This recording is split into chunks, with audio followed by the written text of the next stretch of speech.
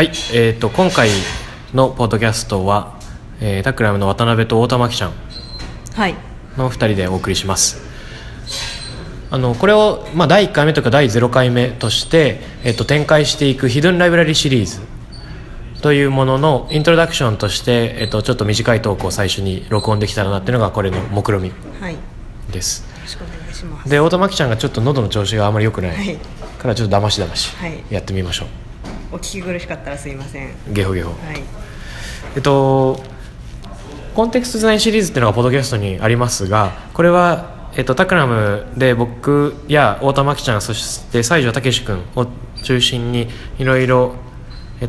ザインのとある新しい考え方、切り口みたいなのを今いろいろ検討しているところで、本を書いています、僕が主に執筆を原稿しながら武君が編集、おたまがグラフィックデザイン、挿絵とかその概念を図にまとめるっていうところを主に、協力しながらやっているっていう感じ。かれこれ半年から1年くらい経ってるよね。経ってますね、でこのプロジェクトの途中経過をそのままもう公開してしまおうっていうようなことがあって、コンテクストデザインと銘打った小冊子を作ったのが、数ヶ月前あったよね。紫色のやつね。あれは2月とか3月とかです。2月とか違いますね。去年の話か。去年の年末くらいだったのかな、だったのかな、11月とかね、だったかな。なんだ A6 番とかそのくらいのサイズの、手作り感あふれる冊子を、とてもちっちゃな紫色の紙の冊子を作ったんだよね、でタクレンブリューのオフィスでやってるイベントに来てくれた人にお配りしてっていうことがありました、で、それの続きでついこの間いつだっけ、4月14日にブリューですよね。4月14日にタクラムのオフィスで行われたブリューのイベントに、来てくれた皆さんにまたコンテクストデザインの進捗を共有できればって感じで、展示したなんていうんだろう、今回は冊子を渡したんじゃなくて、インスタレーションみたいな感じだったね。そうですね。前回の反省として、ブリュービアパーティーで冊子を配ってもなかなか読めないのではないかと、そうだよね、いうことから展示をやることになりました。そうだその場、冊子は家に帰って読めるけど、現場で少し味わってもらうことができないかってことで、展示物とキャプションみたいな形に、原稿の中身が 3D に飛び出してきちゃったようなものができたらいいなっていう要素、それをタクラムブリューが行われている空間の随所5箇所くらいに隠して、っていうのをやったんだよね、でそこには展示物とともに原稿の断片みたいな紙が1枚ペラッとあって、オフィスのいろんな場所、ビアパーティーが行われている5箇所に隠されているっていうのを見つけてくださいっていう、ちょっと宝探しみたいな様子になっていました、でなんだっけ、どんなのがあったかっていうと、ノーマン・ロックウェルのイラストで噂っていうのを掲示して、そこにキャプションがあって原稿が置いてあったり、あれだよね、おたまが今回原稿の文字組みとキャプションのこのグラフィックもやってくれて作ってくれました、だから突然ビアパーティーの会場になぜかノーマン・ロックの作品が掲げてあるみたいなその作品自体が見せたかったというよりも、その作品を軸に展開されるコンテクストデザイン的考えをね、載せているわけです。でもしご興味ある人いたらぜひタクラムのブリューに遊びに来てくれたら、次回もまた原稿の断片が読める。そうですね、進んでるといいですね。でなんだっけ、いくつかあったんだけど、例えばコンソメブイヨンファーストフードっていう今の情報化社会についての一言コメントみたいな原稿があるんだけど、それを見せるときはリアルにコンソメブイヨンのかけらをスーパーから買ってきたやつを、展示したんだよね、ちょっと不思議な感じでしたね。そうだね。でそんなこんなで、何か原稿の内容と合ったものを展示しながらそこにキャプションを置く。しかもキャプションが普通の美術館のキャプションとほぼ似てるんだけど、スタイルボードに印刷されてるんだけど、読み始めの文字の級数が非常に大きくてだんだんちっちゃくなって読む、本文に誘うっていうか、ディクレッシェンドにサイズが少しずつ、何っていう感じ情報のコンソメブイヨン化っていう風に始まるんだけど、情報のコンソメブイヨン化みたいなこう文字ちっちゃくなっていくみたいな感じで、ちょっと読みやすい、読み始めが非常にフレンドリーになっております。まあそんなのを5つ掲示した中で一つヒドゥンライブラリーというタイトルのものがありました。で今日はこれに関するものね、ヒドゥンライブラリーはそもそも何かっていうと、徳島県の神山町の、山の中にベルリン在住の日本人アーティストの井出月さんっていう人が作った図書室のアート作品ですね。図書室なんだけど本を借りるっていうよりも本を預ける場所っていうようなニュアンスが強い、神山町に住んでいる人だけが人生に3回だけ預けるチャンスがあって、それがしかもすごい限られてるっていうやつですね。はい、その3回は何でしたっけ？卒業と結婚と退職っていう3つのタイミングにだけ、その時期に読んでいた大事な本っていうのを預けることができる。で1人3冊までだね。で1冊でも預けた人っていうのは図書室への鍵っていうのを受け取ることができて、そうでなければそもそも入ることができない。でこれは僕の、読み解きなんだけど、ヒドゥンライブラリーというタイトルは山奥にひっそり隠れているヒドゥンっていう意味と、一人一人の人生の大事なタイミングで読まれた自分だけの大事な蔵書っていう意味のヒドゥン、心の中に隠された蔵書っていう意味が両方かかってるんじゃないかなと思って、この図書室の前に行って、真夏が入れないわけで、窓から中を覗くっていうだけでもすごく感動を覚えた。なんて素敵なものなんだろうと思いました。でも大人40人のキャンプでここに行ったんだけど、その夜ちょっとみんなでこれに影響を受けてワークショップをファシリテーションしてみたのは、キャンプファイヤーを囲んだ40人が、隣り合った人とペアを組んでもらって、自分の人生を変えた一冊について語り合ってもらえませんかっていうのをね、大学生から60歳まで会社員からミュージアムオーナーまでいろんな人が集まるそのキャンプで、お互いのことをうっすら知ってるが実は深く知らないかもしれないって緊張感の中、自己紹介するんじゃなくて、自分の大事な本を語るっていう時間を作ってみた。でこれがすごいいい体験だったと思うんです、なんかさ、やっぱ大人になっちゃうと自己紹介すごい下手っていうか、どういう順番で話したらいいのかな、僕はこういう仕事をしてるけど本当はこういうことをやりたいんだなっていうのは例えばあるとしたら、どっちを先に喋ったらいいのか迷っちゃったりする。他己紹介の方がなんか簡単だったりするじゃん。そうですね。これを言ったらこういう人だと思われるかなとかいろいろ考えちゃったりとか。よね。なんか自己紹介って常に一定の方があるっていうよりちょっとずつ変わったり変化するものかもしれないんだけど、ぎこちなく自分を語るより自分がすごく大事にしてる本を語るっていうことがなんかよっぽどその人自身を表す。なぜならば人生を変えた本なので、その本が、タイトルが何か作者が誰かっていう話以上に、どういうタイミングで何で読んだか、誰と分かち合ったか、みたいな話のその周辺に生えてくる独自のコンテクスト、弱い文脈にむしろ大変意味があって、だからこそ弱い文脈の強さっていうのを感じられるっていうことだと思うんだけど、ヒデンライブラリーいいなって思いました。ということで、そのコンソメブイヨンっていう情報化社会の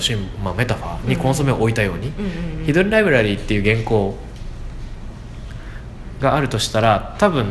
誰かの人生を変えた本っていうのを本当に置いちゃったらいいんじゃないって提案してくれたのがオタマーだったわけです。はい、それをタクラムでやったら面白いんじゃないかということですね。だからタクラムのいろんなデザイナーとかデザインエンジニアの一人一人が自らの人生を変えた一冊みたいなのを、一人一人持ち寄るっていう夜になったんだよね。でそれを語るっていうよりも、あらかじめおたまがいろんな人にインタビューをしてくれて、その録音が聞けるように iPhone が置いてあって、実際に、本棚が作られた、タクラムの中にヒドゥンライブラリができた、みたいな。なんかもともとはそういう本棚が社内にあったら結構みんな面白いんじゃないかなと思って、みんなの人生の一冊の本棚コーナーがあって、それを仕事の合間に読んだりとか借りたりとか貸し借りしたり、面白かったよって言ったりとか、そういうものが作れたらいいなっていうのはありましたね。そうだよね、だから今回、計何冊？ニーシーローヤーとニーシーローやあと11、2冊あるね、手元に。これ何人分でしょうか。6人分くらいでした。6人とかね、はい、なんか結局みんな1冊だけの人もいれば4冊持って5冊持ってきちゃった人もいれば、尾形さんなんか5冊持ってきてますね。棚賞は昆虫大百科とか1冊だね。1冊ですね。これかわいいよね。これは面白い企画で一番、もう話しちゃっていいですか。ぜひぜひ。なんか棚賞さんという人がいて、本に人生を変えられたことはないかもって言ってて、でもしばらく考えて、もう一冊だけすごい記憶に残ってる本があって、それは小学校の時に自分が読んでた昆虫図鑑だみたいなことを急に思い出したらしくて、それをヤフオクで検索したら出てきて、これいつ刊行の本なんだろう。70年代79年だね。ですね。いいね。でなんかそれなんかもう手元にないんだけど記憶にはあって、表紙の昆虫のポーズまで全部覚えてるみたいなことを急に言い出して、でそれが届いて、それを開封するところから録音してみようか。素晴らしい企画でした。本編をぜひ聞いてもらえたらとも思うけど、どんな感じだった？実際録音してみて。数十年前の記憶と対面するみたいな、開けてしまえばなんてことはないのかもしれないんですけど、でもなんかそれまでの盛り上がりがやっぱりいいよね。期待高まるよね。なんかすごくレトロな本で、書体自体がやや、子供向けの本だなって分かる感じ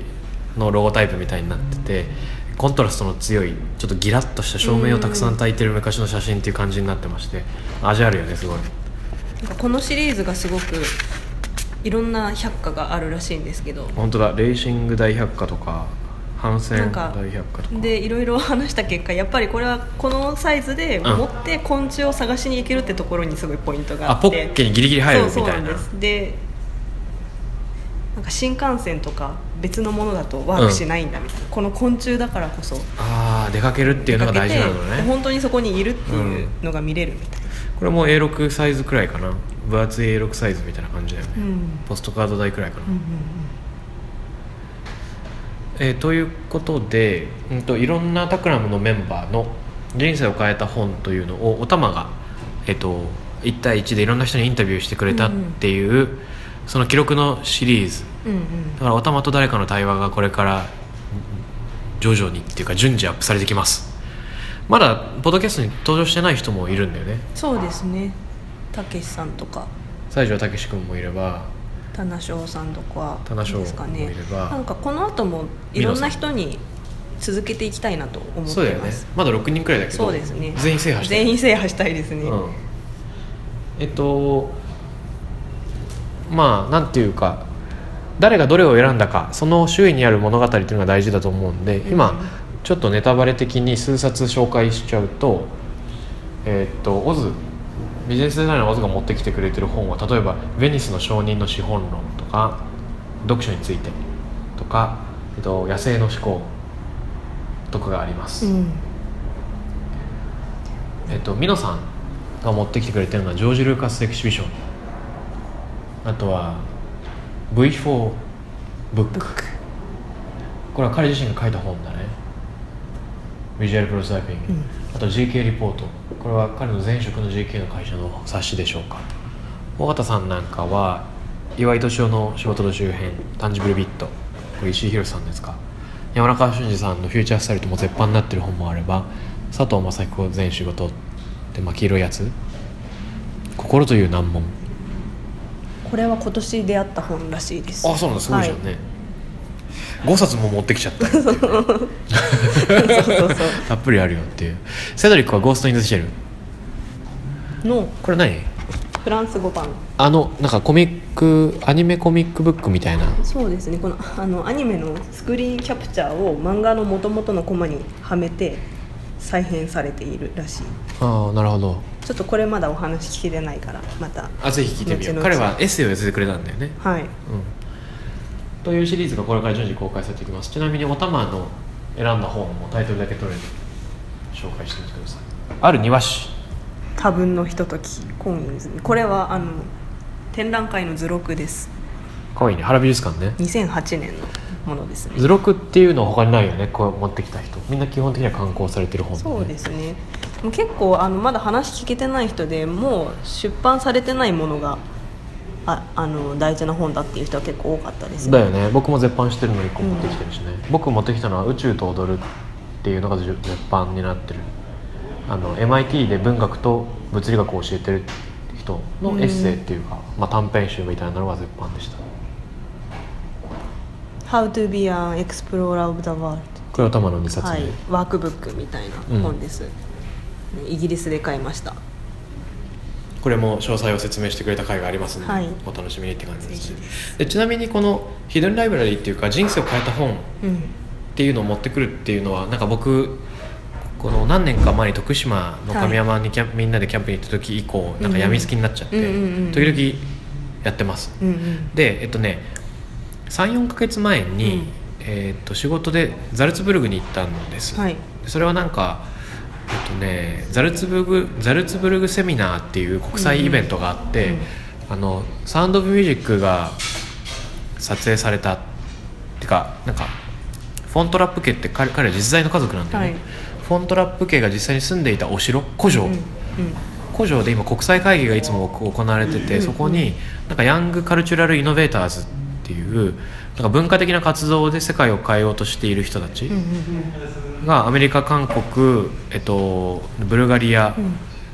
南アフリカいろんなところ世界中から集まって、カンファレンスを行うというかサミットを行うみたいなのがあって、なんかね 4,50 人集まってそこに行ってきたんです、はい、なんか講師役で呼ばれて、でワークショップやったんだけどやっぱ世界中の人が集まるから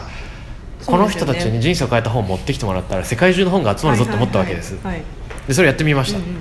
すごく良くて、意外にカンボジア人の人が孫子兵法を持ってきたり奥の細道の英語訳を持ってきたり、あとはなんだろうプルストみたいなのを持ってくる文学が好きな人もいれば、ソンタグスーザン・ソンタグの本を持ってきてる女性もいれば、それからおたまとか僕もちょっと関わってなんていうのやっているそのくるみどコーヒーの影山さんが書いたゆっくり急げを持ってきている日本人の人もいました。それもすごい話ですね。ここでつながるのか。そうだよね、はい、直接の知り合いじゃなかったのに、こういうふうにつながるんだっていうのがあるよね、ってな形でやってみて一番でも印象に残ったのは、フィリピンからそのザルツブルグセミナーに来ていた、アンドレっていう男性が持ってきたのは出版されてない本だったんですよ、はい、アンドレ君が持ってきてたのは、実は亡くなったお母さんがんで亡くなったご自身のお母さんの日記帳っていうのを持ってきてくれたのね、でそれは、フィリピンのスターバックスでもらったとあるノートブックに彼女が、書きつけた日記で、がんを告知された後、自らが死ぬということを予期している女性が、綴った日記、でそれが彼に残されて、彼はそれを日々持ち歩きながら、パッと開いたページを読むようにしてるんだって、でたまたまそれが今まさに自分が求めているフレーズだったりして、大事に思ったりしてるっていうことだったんだけど、すごいで一冊の本って言ってくれた時にみんな刊行されてる本を思い浮かぶが、非常にパーソナルな一つしかないものっていうのを選んだ、アンドレ君、でさ、なんだろうグローバルセミナーヤングカルチャルカンファレンスっていうのは1週間弱ずっと続くでみんながすごく自分の夢みたいなのを熱く語れる場なんだが、その本を大事に持ち歩いてるって話はイベント中1回もしなくて、そのワークショップの中で初めて明かされたことで、だからそういうその人自身をよく知るためのきっかけっていうのを本を通してやっぱその人を知るっていうかさ、その場をしつらえられる枠組みなのかもしれない。素敵なヒドゥンライブラリーっていうのはそういったなんか人がさっき自己紹介ってしづらいよねっていう話があったけども、本っていうものをより代にしてより深く自分のことを伝えられるっていう一つの枠組みなのかもなと思います。そんなこんなでタクラムの人の人生を変えた一冊と言わずなんか一冊から5冊、しなんか人生を変えた本とは言わず語りたい本かなであったりもするんですけど、そうだよねというのを順次公開していきます。僕のもあるし金谷さんのもあるし大和田さんのもあるしおたまもあれば西条武史棚翔美濃さんオズスドリック、はい、第1弾そんなまでは撮りためているので、これから順次公開していきます。ちなみに僕の回もおたまがインタビューしてくれたんだけど、僕なんか徹夜明けで言語中枢がややバグっていて言ってましたね。なんかあまり上手に喋れなかった後悔があるという言い訳をあらかじめしております取り直したいみたいなもう一回取り直してもいいかもしれないまあいいやみたいな感じです。はい、じゃあお楽しみに聞いていただければって感じでお願いします。これを企画化してくれたおたまちゃん、どうもありがとうございます。はい、ぜひお聞きください。はい、よろしくお願いします。はい、お願いします。失礼します。